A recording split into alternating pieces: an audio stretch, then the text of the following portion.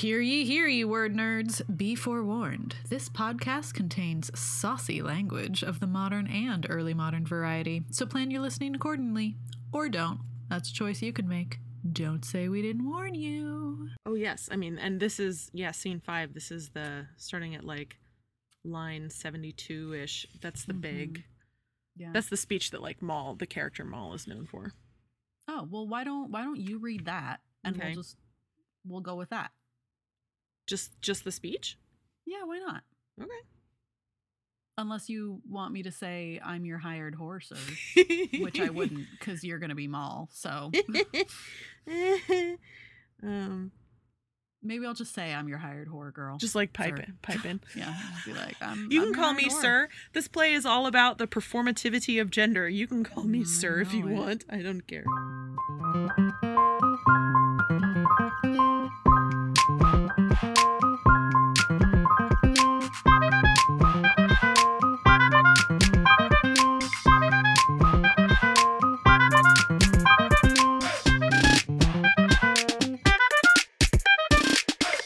Welcome to the Hurly Burly Shakespeare Show, or should I say welcome back.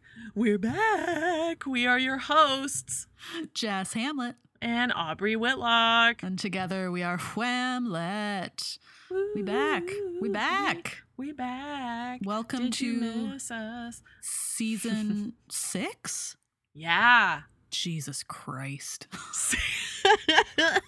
How do you really feel, Jess? How did we get this far? Who keeps letting us do this? Wishes and prayers, and we do. That's true. Keep letting ourselves That's do true. this. Yeah, I suppose we could at this point just be screaming into the void, and it makes no difference whether we have listeners or not.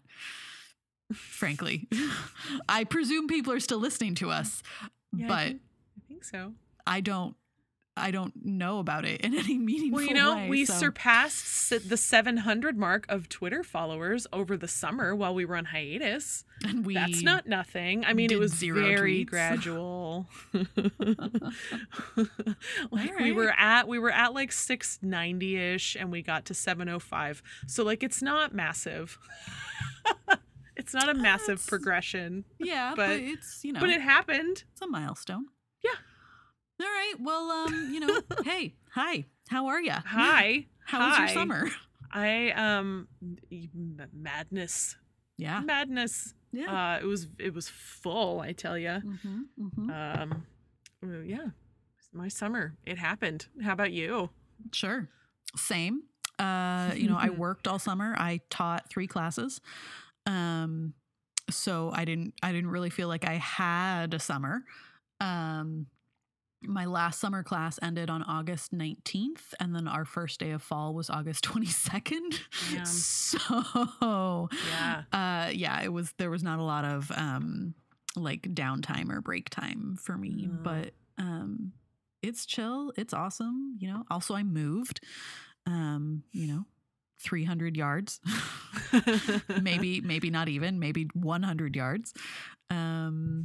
Had a whirlwind romance that went to hell in a handbasket. Got some new plants, went to New Jersey. Ugh, why? Because of the aforementioned whirlwind sorry romance. To our listeners who live in New Jersey, except kind of not sorry. I've heard about you. Okay. Gotcha. Yeah, no, it was chill. It was a chill summer. And now I'm heading into week 4 of my semester, so it feels like a distant past. I'm at this point being like, all right, Thanksgiving. Can't come soon enough. Yeah. So yeah. Anyway, yeah. Cool. I just got back from a vacation. I went to California for 2 weeks. Yeah, you did. Yeah. Hadn't been home to my homeland since 2018, so shit, it was nice to be back and see family and friends. It was good. Yeah, I haven't been home since 2020, so I feel ya. It was good, except when I came back and somebody had stolen my catalytic converters out of my Prius, so that was a great welcome home. Yeah, I don't like that for you. Right, I don't like that for me either. It's not fun for me. No. Anyway. Well, moving on. Let's get to the reason that we're here. Oh yeah. Which is early modern plays. Not just to like have, chats. All right. So if you're new here, I welcome, first of all. I'm not sure how you found season 6 without seasons 1 through 5, but this is what we do here. Every time that we do an episode, we discuss a different play. Sometimes it's by Shakespeare, although these days, more often than not, it is not by Shakespeare. Yeah. This week, it is a 101 level episode for Thomas Middleton and Thomas Dekker's The Roaring Girl. Aubrey, tell the folks what that means. Yeah, so 101 level is introductory stuff. Everything you need to know to have a general wash of understanding of the play and its themes, if we can find them or if we bother to, and some other cool stuff that you'll get nowhere else, like our opinions. If we can be bothered to find the themes. Yeah, I mean, sometimes I just can't be asked to like look deeply at a text. Okay. Most of the time I can, because that's what I do for a living and for this. But like, you know what I mean? Yeah. Anyway, okay. Happy hour. What the hell is happy hour? It's happy hour. Right. We have a sound effect. Clink. Yep. And then it's shit that we like because the world is terrible. It's a terrible place.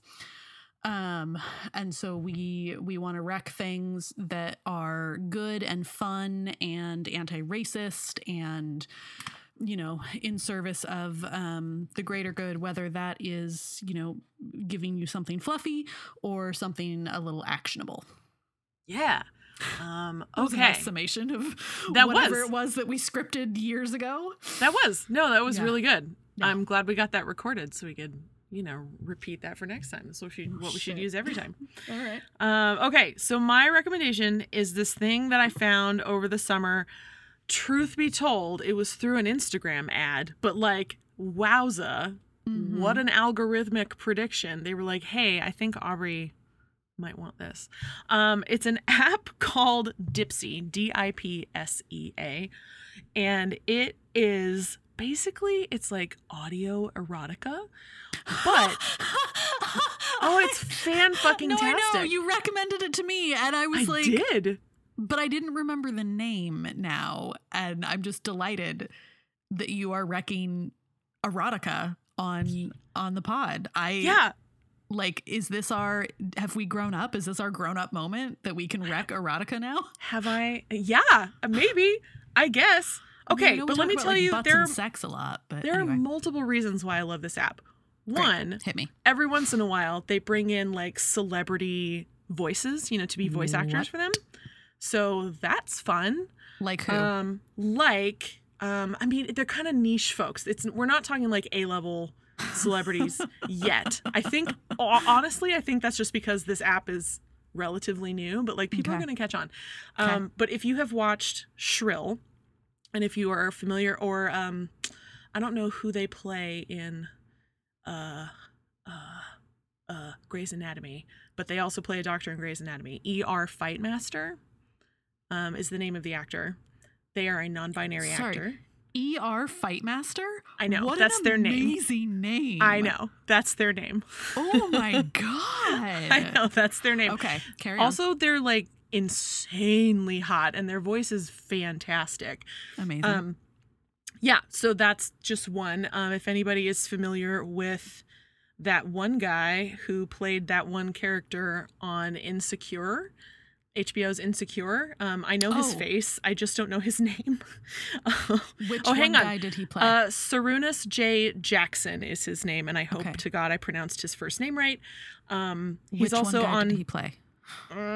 He played Molly's flame that had like the open marriage. Oh, he's hot.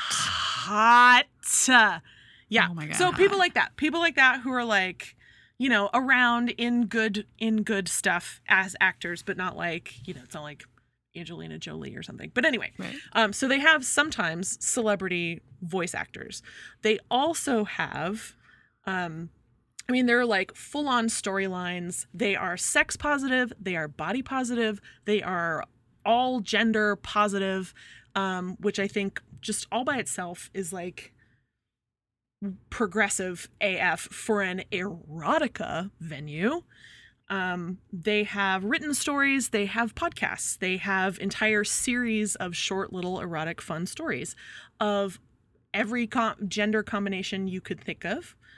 Also erotica tropes like hookup, rough and wild, dirty talk, dominant, off limits, crush, friends to lovers, all kinds of stuff. Whatever, take your pick. Amazing. Yeah, they also have a wellness section, like sexual wellness that they, so That's guided so cool. stuff by sex therapists. They have a whole sleep section of like soundscapes and what they call sleepovers, which are sort of my low-key favorite, where it's like your favorite voice actors like talk you to sleep. It's kind of great. So there's like a fire crackling, but there's also like a sexy British voice being like, go to sleep, my love. It's awesome. Anyway, so this app has made me really happy. I just love it a lot and I want everybody to love it. So that's Dipsy. It's fucking great. Go Awesome. find it. Yeah, Okay. It is. You get like a month for free and then it's a paid subscription after that. But it's, in my opinion, fucking worth it. So that's what I got. What you got? Cool. Well, to balance that, I mean, the other end of the spectrum, I am here today to rec open access textbooks via UMN, which I think is the University of Minnesota. I'm pretty sure that's what those letters stand for. Anyway, we're going to link to it. But they're open access textbooks. They are totally free, because that's what open access means. But also you can like chop them up and reorganize them. You can do whatever the fuck you want with them. And they're arranged by subject. And most of the ones under the literature, writing and poetry or whatever the fuck that category is, most of them are about like writing and like technical writing and writing for college and like boring shit like that, not like creative writing or anything. But they have some good like subject anthologies and shit. In particular, there's an open access version of Romeo and Juliet, which was created by Rebecca Olson, who's at Oregon State University. What up, Corvallis? Go Beavs. Just kidding. I don't fucking care. I know I'm from there, but like I Jess is out here repping the Beavers, y'all. I don't care. Yeah. I mean, yeah, if I'm choosing between the Beavers and the Ducks, I'm going to choose the Beaver because like that's funnier. But I don't care one way or the other. Anyway, the open access version of R&J is pretty damn good. And the problem with most open access versions of Shakespeare plays is that they contain the text and not much, if anything else. Like most of them don't have notes, any supplementary information, and this one has all of that. Cool. And I'm so full disclosure, I'm going to use it in my class when I teach R&J in, I don't know, 3 weeks or some shit. So it's got an introduction and then the DP and then it's got the play, right? But then it also has this section on educational resources for teachers. And so there's some, it's like an annotated bib, basically, on racism and ableism and classism and then contextualization. And so it's just like brief little blurbs about, a couple of articles on whatever topic. And then also there are supplementary lesson plans, and there's one for each act of the play. So for Act 1, the lesson plan is on family dynamics and misogynistic language in the early modern period. Oh, wow. Yeah. And I'm just who put these together? Rebecca Olson at OSU. With I so believe, she did all of those lesson plans and stuff. Yes, but with the help of like a group of students. Yeah, we are much indebted to the teachers and students who took the time to answer our questions and share experiences and lessons plans. And then there's like a list of, I don't know, 5 or 6 names. Yeah, there's a whole bunch of people involved in the project. It's really cool, and also is making me think about like, you know, the next time I teach a Shakespeare class, like maybe this is something that our class could do, is like pick a play and create an open access version of it. Yeah. Right. And like, yeah, wouldn't that be kind of cool and fun? That would be so cool. Yeah. So anyway, all of that to say, we're going to throw you the link in our show notes. So go like, especially if you're an educator, go poke around in there, see if there's something in there that you can use. There's a lot. There's a lot there. And it kind of runs the gamut. There were even like a couple of like learning language texts in there, one for like Japanese and one for Latin.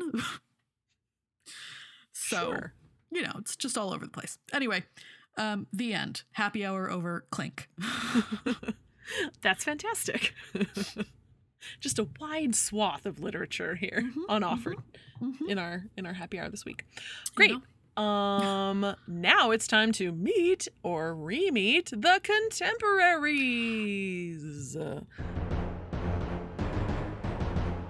You know, I actually just did a quick little look while you were waxing poetic about erotica. And I don't think we've ever actually introduced Thomas Dekker. Yeah, I don't think we have either. So I opened up his wiki page. Oh, excellent. Yeah, so like Thomas Middleton, blah, blah. Everybody knows who he is. We've done a lot of Middleton plays. Go listen to one of those if you want to know more about Tommy Mids. But okay, continue. What do we need to know about the other Tom in this collabo, Thomas Dekker? So thank God there's just not that much to know about him. Cool. So yeah, so he is, you know, he's a contemporary of all of these folks, right? Right. I hate to contextualize everything via Shakespeare, but it does make it kind of easy.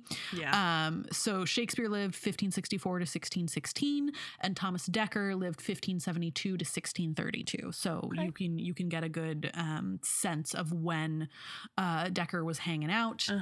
He was a dramatist. He also wrote, you know, a lot of other kinds of writing, as many of them did.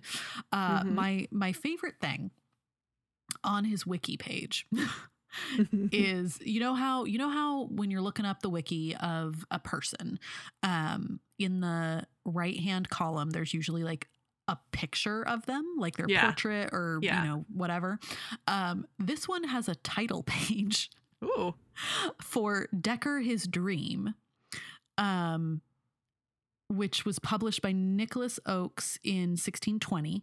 Okay. And so it's called Dekker His Dream, period, or maybe colon, in which, comma, being wrapped with a poetical enthusiasm, the great volumes of heaven and hell to him were opened, in which he read many wonderful things. And then, and then underneath that lovely title is a woodcut of Thomas Dekker asleep in his 4-poster bed. Wearing like the author in repose. Yeah, he's got like a nightcap and so I'm a little obsessed with that. Anyway, we don't know much about his early life. Maybe his parents were Dutch? ? He probably had like a normal grammar school education because he knew Latin. Ooh, this is interesting. We have a sample of his handwriting from the manuscript of Sir Thomas More. Oh, so he was one of the hands. Apparently. Okay. He worked, you know, as a playwright. Obviously, that's why we're talking about him today.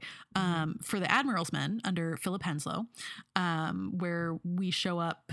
Not we, he shows up for the first time in 1598. Most of his work is in collaboration. and this is really interesting, between 1598 and 1602, he was involved in about 40 plays for Henso's company. That's a lot. And like, I know that they were super fucking prolific back then, and like collaboration makes this like extra easy, but I don't know, 10 plays a year, that's like basically 1 play a month. Yeah. You know, if we're going to take time off in the summer and maybe for Christmas, whatever, like what's a weekend? For plague, right? What is a weekend? Anyway, so he collaborates with Middleton a bunch. He collaborates with Johnson a bunch and Marston a bunch. Shoemaker's Holiday, which we have not done an episode on. We have not. Question mark? Okay, we maybe should. Is a 1599 play, so it's an early-ish play for the English stage, and is his masterpiece, and also is just kind of an important play, and that's pretty much all that's worth talking about. Yeah. Ben Jonson didn't think very much of Dekker. Well, I mean, Ben Jonson didn't really think much of anybody except for himself. Except for himself. But yeah, he called Dekker a bumbling hack, a dresser of plays about town. Amazing. Which I find kind of funny. Yeah. Poor guy had money troubles. Like, most of them did. He was in debtor's prison for a while. He was in debt to John Webster's dad, of all people. All right. Well, just real quick. So Shoemaker's Holiday is like the thing that he's known for. However, he also worked on Lust Dominion, The Witch of Edmonton, The Virgin Martyr, the play that I can never fucking pronounce, Satyromastix. Satyromastix? Whatever. Sure. The Triplicity of Cuckolds, The Madman's Morris, Hannibal and Hermes, a Troilus and Cressida play, an Agamemnon play, The Merry Month of May, which is a poem, Old Fortunatus, Patient Grisel, The Seven Wise Masters, Fortune's Tennis, Cupid and Psyche, Fair Constance of Rome, Blurt Master Constable, which I have read and remember what a good name. Nothing else about. Blurt, is it a command? Blurt Master Constable? No, I think his name is Blurt. Oh, damn. And I mean, but again, I've read it and I have no memory of it. Well, I prefer it as a command. Also, importantly, question mark for like Shakespeare-y people, he worked on the second part of Sir John Oldcastle. Okay. Yeah. And then another play called Christmas Comes But Once a Year. Isn't that a song now? Probably. He worked on The Honest Whore. He is in 2 out of the 3 Ho plays, Westward Ho and Northward Ho. Yep. Okay. If This Be Not a Good Play, The Devil is in It. And then, of course, today's play, The Roaring Girl. Yeah, he really did have his fingers in a bunch of pies, didn't he? He got around. Yeah. He got around. Okay. Anyway. So that was Thomas Dekker. Woohoo! Now it's time for our 5-word unhelpful title. Mine is Moll Cutpurse makes a cameo. Yeah, and mine is I don't get this play. Fair enough.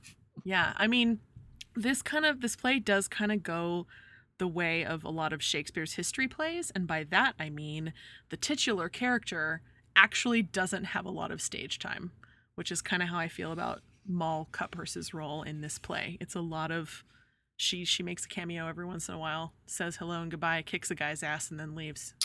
Can you show your work on that comment about Shakespeare's history plays, though? Because I feel like Henry IV, he doesn't get a lot of right, that play is far Hal. more about Hal right. and Falstaff. Yeah, or King John, who's barely in his own play. Or okay, all right, yeah, fair, you know what I mean? Fair. Yeah, yes, my brain went to Henry V, and then the Richards, and I was like, this is I should not have been a true more clear statement. about. Cymbeline, Sure. is named. So I made a general wash. It's like got 4 of the 12 history plays. But like it's a not inaccurate statement. So very good. Okay, let's talk about some characters. Yeah, dramatis personae. Woo, do it. Yeah, okay. So we're going to start with Sebastian Wengrave, who is a young gentleman, and he is Sir Alexander's son. I assume we'll learn who Sir Alexander is forthcoming. There's a little bit. Mary Fitzallard, his fiancée. And then Moll Cutpurse, who is the girl who roars, apparently. Mm-hmm. There's Sir Alexander Wengrave, Sebastian's dad. He's a knight. Yep. And then we have one of the best names in all of early modern drama, Ralph Trapdoor, or maybe Rafe Trapdoor, who is an out-of-work lowlife. Mm-hmm. I bet you he enters from the trapdoor every single time. And that's actually that actually is when our campers did this 2 or 3 pre-pandemic, like 2 or 3 years ago. He did. He entered through the trapdoor every single time. Because why not? It's in the name. It's textual. We have Laxton, who is ostensibly a gentleman, but mostly a misogynist. Mm-hmm. He is Sir Alexander's pal. Then we also have Goshawk, who's a gentleman and also Sir Alexander's pal. We also have Mistress Prudence Gallipot. She's a lady. And her friend, Mistress Rosamond Openwork, who's a citizen's wife. Openwork, yes. We have Master Hippocrates Gallipot. He's an apothecary. And Master Openwork, who doesn't get a first name because he's just a tailor. And we have, finally, Sir Davy Dapper. Aw, bless. A usurer and a knight. And his son, Jack. Davy Dapper. It's just cute names. They're really good names. That's, classic city comedy, fun names. All right, Aubrey, why the fuck should this play be so goddamn popular? Because I don't fucking get it. Okay. Well, one, it's Middleton, classic Middleton city comedy nonsense, which means that if that's what you want, it's got randy neighbors who are all up in each other's beds. It's got silly marriage plots. It's got, like as we noted, good names. It's just entertaining. Plus, it immortalizes an absolute legend, Mary Frith, aka Moll Cutpurse. And it's because of her and her presence in this play and the fact that Middleton, wrote her in as a cameo. This play gives modern audiences the chance to look at the performativity of gender. And in a slightly different way than like Shakespeare's pants rolls does, right? Sure. This is a female-bodied character who dresses quote unquote like a man. She dresses masculine. She doesn't do it to preserve her virtue or to go and hunt down a boy. Mm-hmm. Well, not sexually or romantically hunt down a boy. She does hunt down some dudes in this play and kick their butts. But it's for different reasons, right? She does it unapologetically. She does it out in the open. People know that that's what she's doing. And if that's not, de rigueur, I don't know what is. So, I love it. I think this play, it's not deep, because again, I don't really think city comedies can handle deep stuff. So it's not, it's not that deep, but if you want a fun play that also kind of hits at and just throws darts at gender, and sexuality to an extent, then yeah, this is the play for you. I think this is a fun one.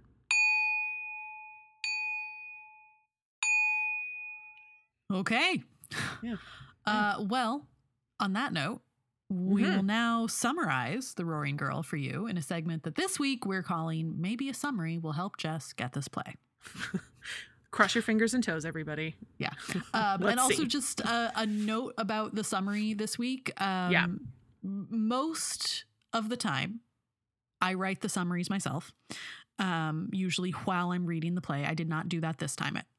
So the summary is based on the plot summary in the Wiggins catalog. Okay. And instead of dividing it up by acts, it is divided up by plot.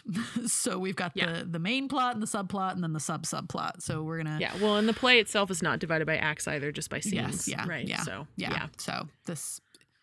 one way to do it. Anyway, okay, so here we go. So Sebastian Wengrave is supposed to marry Mary Fitzallard, but his dad cancels it because he's mad about the dowry because, like, money, I guess.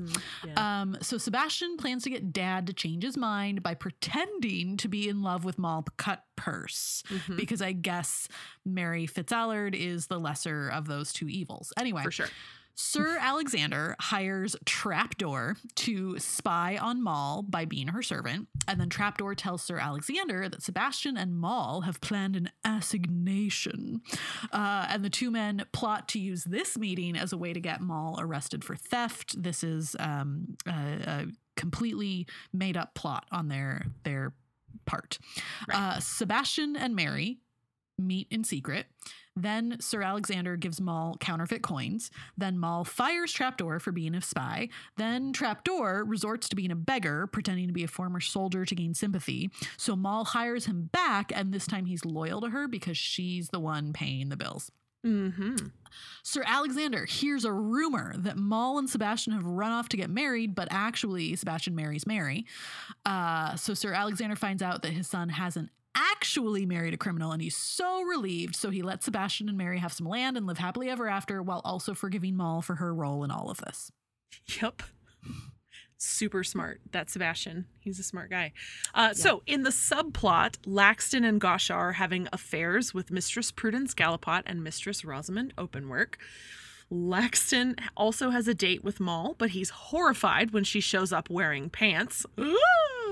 He sends Prudence a love letter asking for money. Mr. Gallipot catches her with it, and she lies and says she was engaged to Laxton before she married Mr. Gallipot, but that she thought Laxton was dead now. What?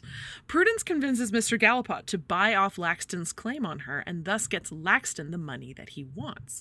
Laxton, buoyed by his success, pretends to try to extort more money from Gallipot, but then gives back the original payment, because he a dummy. Meanwhile, Mr. Openwork tells Goshawk that he's an adulterer as well. Goshawk goes to Rosamond, thinking it'll break her heart and drive her right into his arms, but she sees this as just as Goshawk trying to get into her pants, and she lives happily ever after with her husband. In the subplot, Sir Davy Dapper tries to get his son to shape up and fly right by having him arrested and imprisoned, but Moll and Trapdoor help him escape. Later, Moll saves him and his friends from being robbed by people she knows, though she claims that knowing petty criminals and how they operate doesn't make her a criminal herself. The end. The end. Okay. I mean, yeah, again, it is city comedy nonsense. It's like idiotic middle-class city people doing stuff that Middleton thinks middle-class idiotic city people do. Yeah. You know. Yeah, I don't get any, well, it's whatever. Okay. So it's time for a taste of text in which we read a small but crucial scene from the play to give you a little bit of its flavor.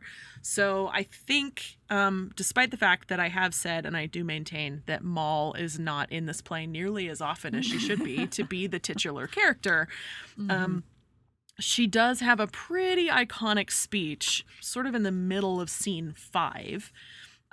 Which I think makes her quite memorable. And this is the thing that if you have read this play, or if you've been lucky enough to actually see this play, this sticks out to you as like the iconic thing from her and her character, right? This is why she's the roaring girl. For a little bit of context, this is the part in our summary where we talked about Laxton and Moll having a run-in, and Laxton pretends also, or tries to, you know, meet up with Moll, and she calls him out in a big, big way. He's like, oh my God, you're wearing pants, what? And she like threatens to draw her sword on him, and he's like, I'm not going to draw a sword on a girl. And she says, well, he asks, can you just read me in, actually, Jess? Would you mind reading Laxton's lines to read me in? Draw upon a woman? Why? What does mean, Moll? To teach thy base thoughts manners. Thou art one of those that thinks each woman thy fond, flexible whore. If she but cast a liberal eye upon thee, turn back her head, she's thine. Or, amongst company, by chance drink first to thee, then she's quite gone. There's no means to help her. Nay, for a need wilt swear unto thy credulous fellow lechers that thou art more in favour with a lady at first sight than her monkey all her lifetime. How many of our sex, by such as thou, have their good thoughts paid with a blasted name that never deserved loosely or did trip in path of whoredom beyond cup and lip? But for the stain of conscience and of soul, better had women fall into the hands of an act silent than a bragging nothing. There's no mercy in't. What durst move you, sir, to think me whorish? A name which I'd tear out from the high German's throat if it lay ledger there, to dispatch privy slanders against me. In thee I defy all men, their worst hates and their best flatteries, all their golden witchcrafts with which they entangle the poor spirits of fools, distressed needlewomen and fallen wives, fish that must needs bite or themselves be bitten, such hungry things as these may soon be took with a worm fastened on a golden hook. Those are the lecher's food, his prey. He watches for quarreling wedlocks and poor shifting sisters. 'Tis the best fish he takes.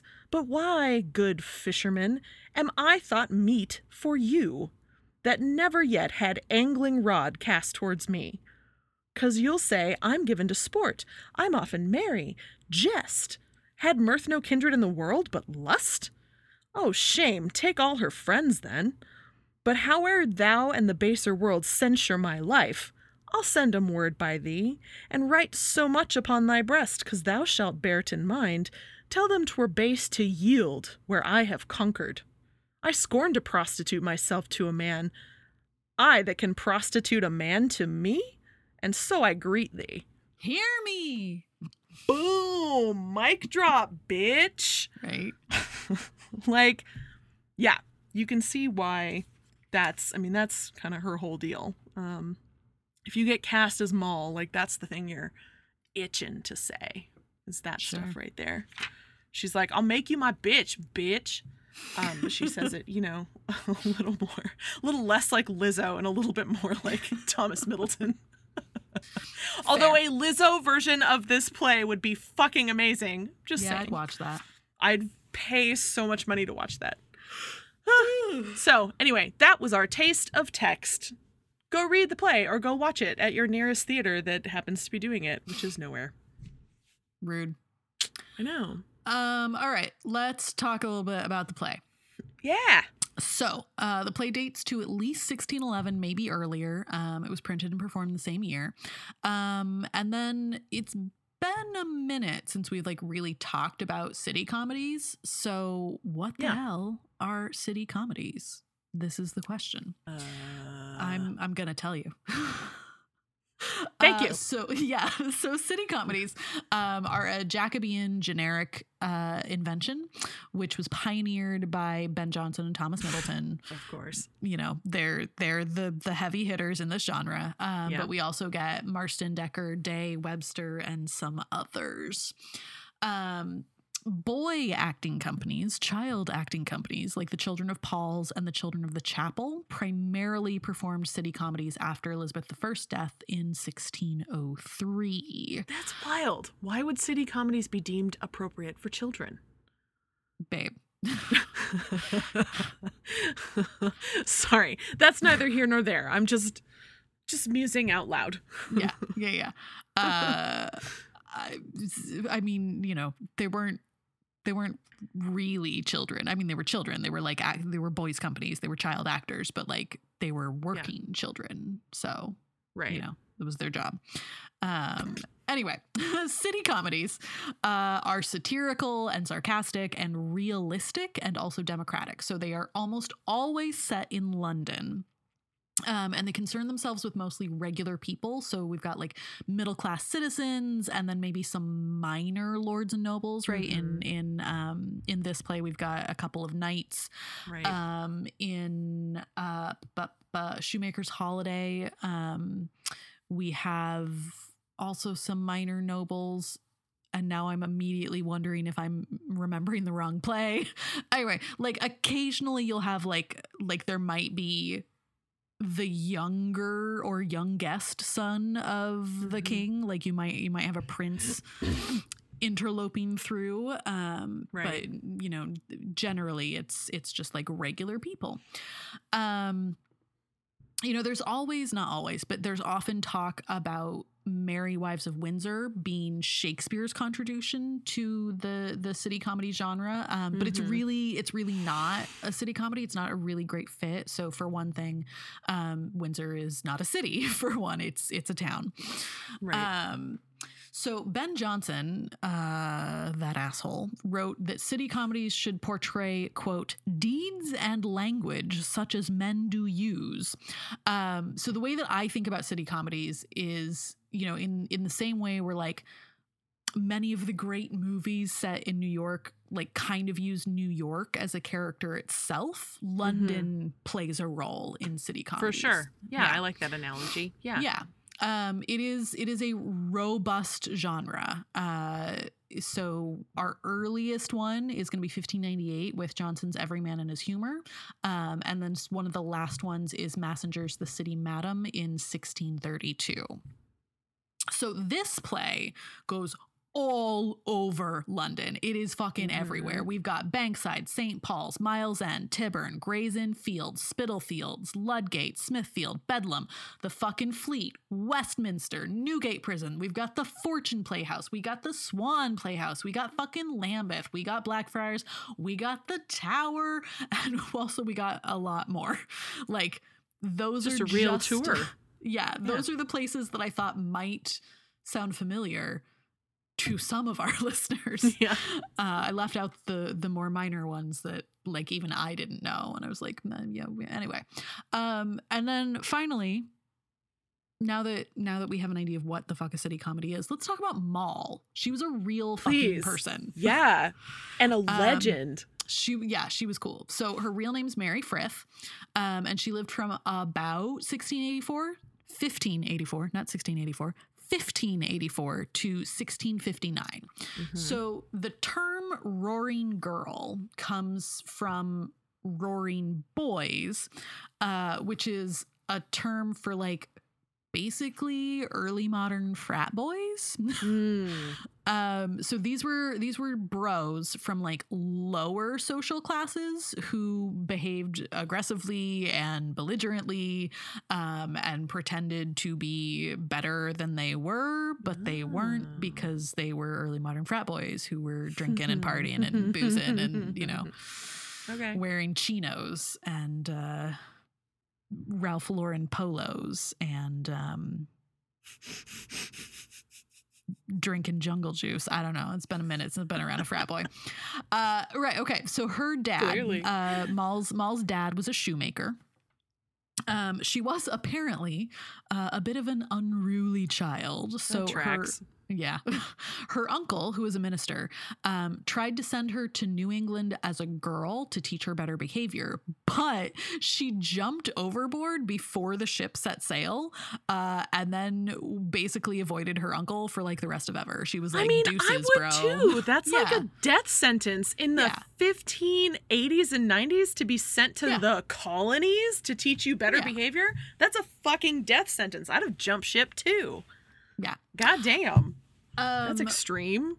In her age of majority, she mostly, when she went out, she wore a doublet. She wore breeches, which are traditional men's clothing for the time. There's one record that says that she had at least 4 burns on her hand, which is a common punishment for thievery. And in 1612, she was sentenced to wear a white sheet in St. Paul's during the Sunday sermon, which apparently was a punishment that had very little effect on her behavior.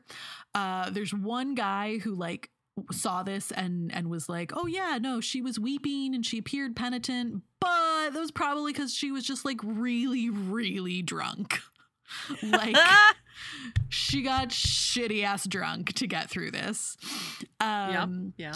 She kept parrots as pets. She also bred mastiffs. Love it. And she loved her dogs. Loved them, loved them, loved them. They each had their own bed with sheets and pillows. Which is so cute. Adorable. And she handmade their food herself every day. There is at least one other play that was written about her, but it's lost now. She was definitely a thief. This is a thing we know. She was also definitely a madam. Yes. And she was a madam kind of both ways, right? Like she would pimp young women for older men, but she would also pimp men for older women. Nice. So it's just like she's an equal opportunity madam. You know, she's fascinating and she's cool, and I wish that this play, maybe the reason I don't get this play is because there's not enough Moll in it. Yeah. I'm saying there just isn't enough Moll. Like all I want is this stuff. Like I want her mastiffs. Yeah. I want her jumping overboard. I want a biopic of Mary Frith, basically, is what I want. That's really what I want. Yeah. Yeah. All right. Why don't you tell us about some shit?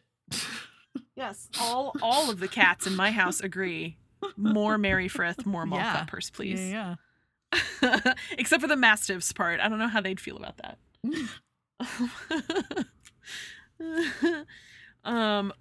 Okay. So I just had some thoughts. I won't take up much more of our time, but like thinking about how, like I said before, this play has the opportunity. It offers us the opportunity to bring gender and gender fluidity into the discussion, right? It's already out there. People are already talking about it.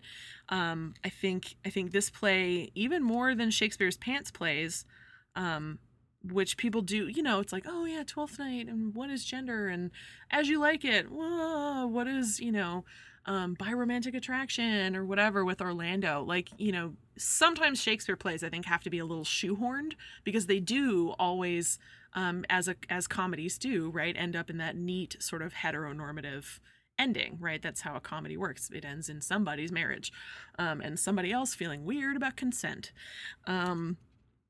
But this one, because she's a side character and she openly abjures marriage, I think the actual Mary Frith did end up getting married. That's what the notes say. She had a husband named like Lavlav. Wait, what was it? Say it again. It's a stupid name. It's got something. It starts with an L. That's unkind. It's dumb. Look, it's love, dumb. love. Well, anyway, my point is, it's not, obviously the roaring girl character, the Moll Cutpurse character, is a Luke Nor. Okay, that is kind of a dumb name. Luke Nor. Lewknor. Oh, okay. Not it's love. Fuck off. I just love that you said it. It was really fun. Yeah, like she married, and actually, for all of the shenanigans she committed, like the marriage actually probably would have offered her a lot of safety. In which to do that, which I find ironic. But yeah, so Middleton, why she got married, right? Yeah, he seems like a pretty permissive guy, or a useless guy or something. Like he clearly did not hinder her in any type of way. I don't know what their marriage was like, but it did not seem to stop her from doing whatever the fuck she wanted. So good for her. But yeah, so like this character, right? She is an exaggeration of the real person. One fun thing, I think, is that Mary Frith, aka Moll Cutpurse, actually was, let's see, the very first lines of the notes in my Middleton anthology say, She may well have been the first English woman to perform in a public theater. It seems kind of by accident. She just like showed up on a stage in 1611 and started playing and singing, playing an instrument and singing. Yeah. Not seemingly with anybody's permission. Nope. But anyway, so like this, this character never wants to get married. She kicks the shit out of anybody who tries to tell her what to do. But she steps in as an intermediary for this sad couple. Like she totally goes along with this young couple's plot to be the decoy, right? And she's fine with that. So I think it offers us a different way of confronting gender performativity, especially considering that, at least in the early modern period, the thought was amongst many people, the thought was that if you're wearing quote unquote men's clothing, it will actually transform you somehow into a man. And that was dangerous, right? So Philip Stubbs, writing against cross-dressing women in 1583, says, "Therefore, one to wear the apparel of another sex is to adulterate the verity of his own kind, implying that the woman who dons a doublet alters her gender, actually becoming part male in nature." And this, again, is from the introductory notes in the Middleton anthology by Copelia Khan. Edited, I assume. That's the editor, and that is their name. She's great. Yeah. So it's just a cool way of examining gender and the performativity of gender. I wonder what might be brought into the discussion if you cast a non-binary actor, or if if we found some way to make it very clear that Moll was ace or asexual, right? Like how can we queer that if you want to, right? Don't have to. I think it already offers quite a bit to talk and think about, but I think there are some opportunities in casting and in costuming and in interpretation that can make this could make it a really exciting production for the zeitgeist, as it were. Also, because she just transgresses all kinds of boundaries, you have a chance, your costumers for sure have a chance to play around with social fluidity, right? And thinking about sumptuary laws at the time, and like and how she, not only did she transgress gender boundaries all the time, but she did flow between high class and low class people and everywhere in between. And how do our clothes reflect that, So thinking about that kind of stuff. Yeah, I really enjoy her character, so I really wish that there were much, much more of her in the play.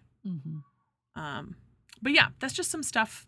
That's some stuff that I think about. I think too, she's a great foil, and all of everything that she is a great foil for the really heteronormative stuff that's happening in the A plot and the B plot, right? Like the neighbors fucking around on each other, the young couple trying to get married. I mean, it's very commedia dell'arte in that way, right? You've got the young couple who their older parents don't want them to get married, or at least one of them doesn't want them to because of money or whatever, and they try to, they struggle, and they finally are able to get married. And there's lecherous, cheating husbands and wives. I think it's the wives in this one, but yeah. So I think she's a great foil for those things, for those very conventional things within a quite conventional and popular city comedy convention. So that's what I'd think about before producing this play. And somebody should produce this play. It's fun if you do it right. It's a lot of fun.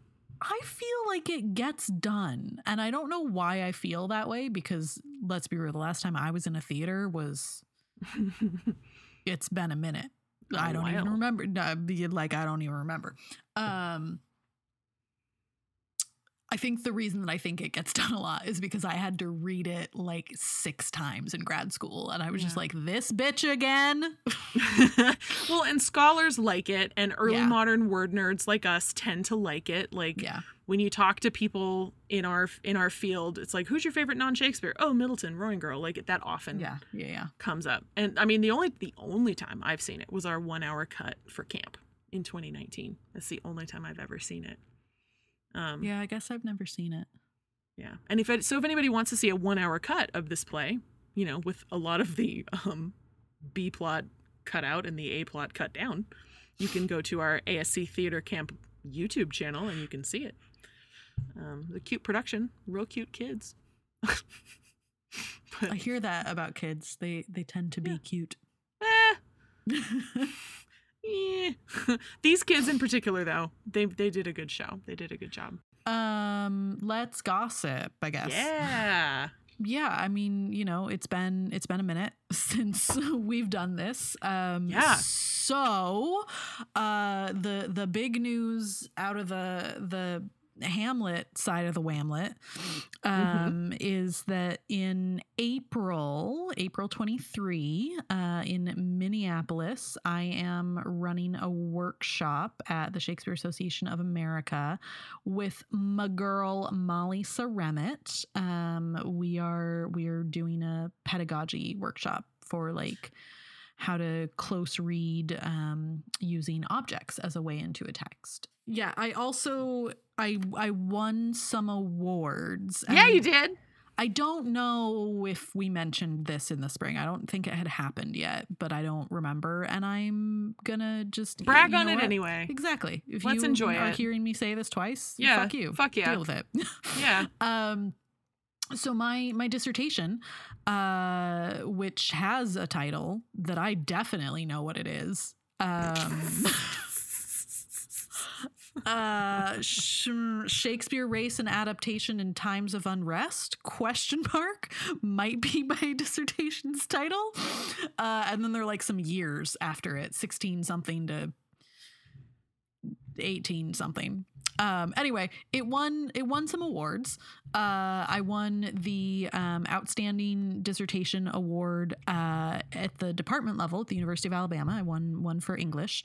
And then I also won at the College of Arts and Sciences level, which is like noteworthy because for there I was up against like, this is just between, you know, you, me, and the trees. But at the English department, I was up against like one other person, maybe two. I was like, I mean, it's still like I'm not mad about it, but like, but at the ANS level, I was up against probably like 50 or 60 other people, and you know that's no small feat. Yeah. So and then went on to compete at the university wide level and lost out to a fucking engineer. Rude. Damn you, STEM fields. Right? Fucking STEM fields. Taking all our awards. Yeah. And anyway. Stuff. Yeah. So it's fine. It's, you know, it's cool. It's cool and great. And I've got bragging rights. And that's awesome. Congratulations. Hey, thanks. As a jumping off point from there, the dissertation is, in fact, gonna be a book. I submitted my book proposal to, I don't know why I paused like I didn't know who it was. I submitted it to Cambridge.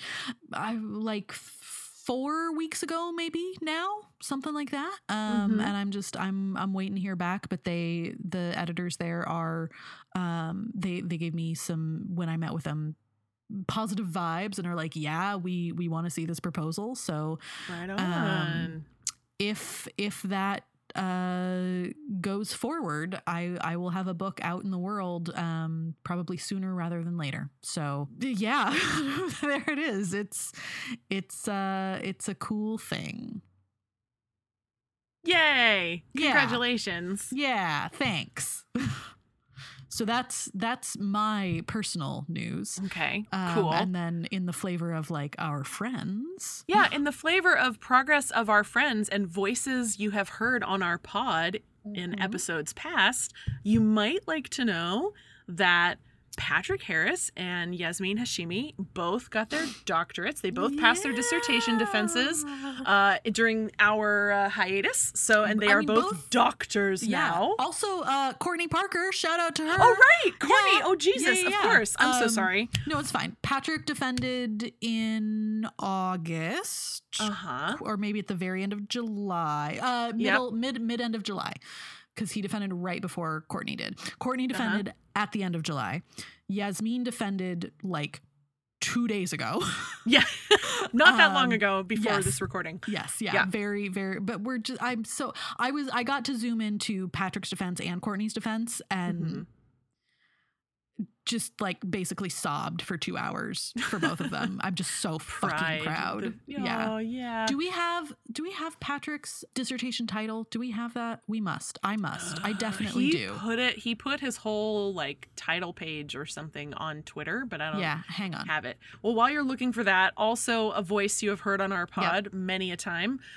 Sawyer Kemp has gotten themselves a teaching position in Queens. Tenure track. Yeah, position it's a in major Queens. hire. Yeah, they are a New Yorker now. So congratulations, Sawyer. One of the I've been following that journey on Twitter too. Here it is. Okay. Sightless substances, staging black placelessness in Shakespeare adaptations. Sexy and alliterative. Yeah, black placelessness, which is just fun to say. It is. Courtney's dissertation is titled Women and Witchcraft in Early English Literature. Nice. And then Yasmin. Yasmin's is The Eroticization of Tudor Queens in Early Modern England and Beyond. Ooh. And I am so hyped. I mean, just to read all of these, but Yasmin talks a lot about like fan culture of Tudor queens, like the Tudors and the just like romance novels, and I cannot wait to get my hands on I hers. love it. I'm working my way through Courtney's, and it is lit. And they're all so good. Everybody is so fucking smart. So fucking smart. So everybody smart. We know. Yeah, I know. We're so proud. We're just so proud. Yeah. And one sort of big gossip thing to cover just over the summer while we were on hiatus. A pretty big wave that rocked the regional Shakespeare community is that Brian Vaughn, who was the artistic director of Utah Shakespeare Festival, who had been artistic director since 2011, stepped down pretty abruptly right when they were in rehearsal for their summer season of shows, and nobody knows why. I mean, someone knows why, but well, we somebody don't know knows why, but the public doesn't know why. It was very kind of hush-hush mysterious. So and as far as I know, it is an ongoing mystery because I still don't know what happened and I can't find anybody to tell me. And they have named an interim Utah. Yeah, they've named an interim artistic director, Derek Charles Livingston. What? Well, the note just here says UTA. UTAH. Well, yeah, but the H hadn't showed up on my screen. And so I was like, what about Uta Hagen? Oh, Google Docs. Okay. Yeah. Anyway, they named about, 3 weeks later, named an interim artistic director, Derek Charles Livingston. And that name. Is a thing that happened. Yeah, I know. Great. Solid name. Distinguished sounding name. Yeah. Yeah. And that's that. There's a whole bunch of other shit. And for that, I will refer you to Lauren Halverson's new weekly newsletter, Nothing for the Group, because she keeps her finger on the pulse of basically everything theatrical. So if you want a more detailed rundown of what kind of gossip was happening in the last 7 months, then go there, because I can't remember it all. And to answer your question, no, we don't. Okay. I mean, if you want to, we can talk about the Queen, but we don't have to. Yeah, no. I mean, I think it's relevant. Sure. Right. The second Elizabethan era has ended. Yeah. So I guess the reason that it's relevant to this is because my knowledge of how the English monarchy works comes from, the first Elizabethan reign, right? Like I know things about succession and primogeniture and shit because I'm an early modernist, and you have to know how that shit works. Sure. So I was teaching on Thursday when the news broke, and one of my students was like on their computer in class and was like, did you see this? And I had a full on meltdown and like lost my goddamn mind. Oh, wow. And then I had about like 10 minutes between classes. And my second class came in and like saw that I was distracted and immediately pounced. And I was like, you know what? Fuck it. Because like we're in the middle of Ardna Faversham. So it's not irrelevant to talk about the English, monarchical structure.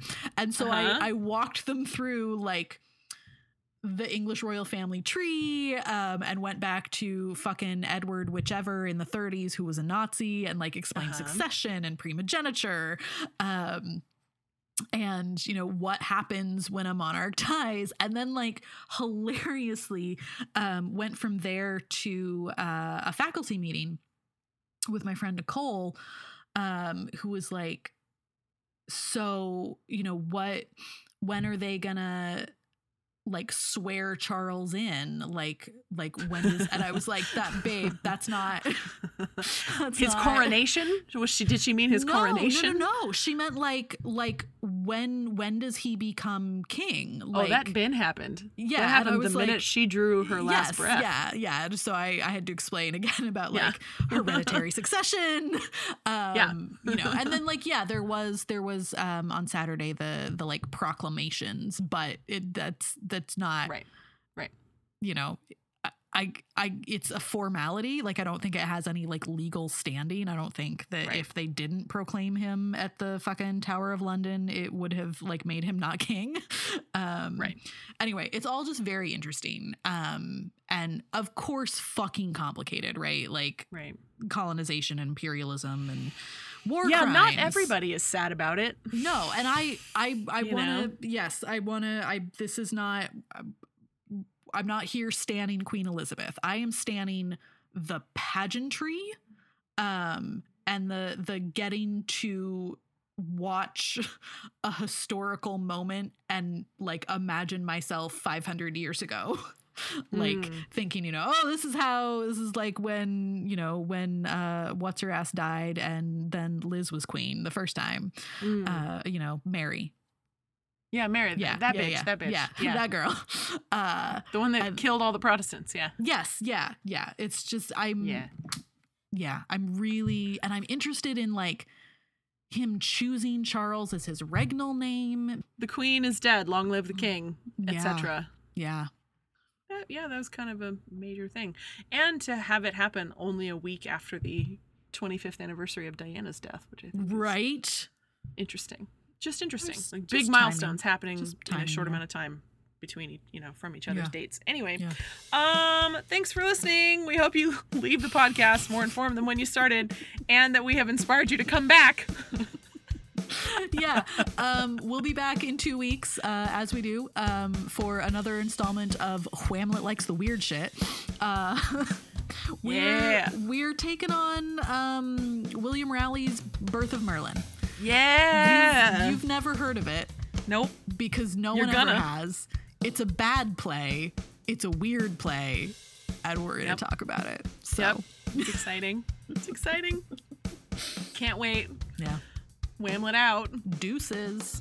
The Hurly Burly Shakespeare Show is produced and edited by Aubrey Whitlock and Jess Hamlet. If you enjoyed our podcast, please tell your friends, rate us, leave a review, and subscribe on Apple Podcasts or wherever else you get your podcasts. For show notes and other stuff, you can visit our website at www.hurlyburlysshakespeareshow.com. You can get in touch with us by emailing holla, Holla, at hurlyburlyshakespeareshow.com. You can also find us at Hurly Burly Shakes on Instagram. Or at Hurly Burly Shake, no S, on Twitter. The land on which I live and work, colonially known as Stanton, Virginia, is the unceded territory of the Monacan Confederation of Nations, and I pay my respects to their elders past and present. The traditional custodians of the land on which I live are the Lenape Nation, and I pay my respects to their elders past and present. Learn about where you live at native-land.ca. Get involved at ndncollective.org and find out more about the Land Back campaign at landback.org. All opinions you heard are strictly our own and not affiliated with the institutions we represent. Catch up girl time, berating each other's hair and talking about, stuff. It's not just that.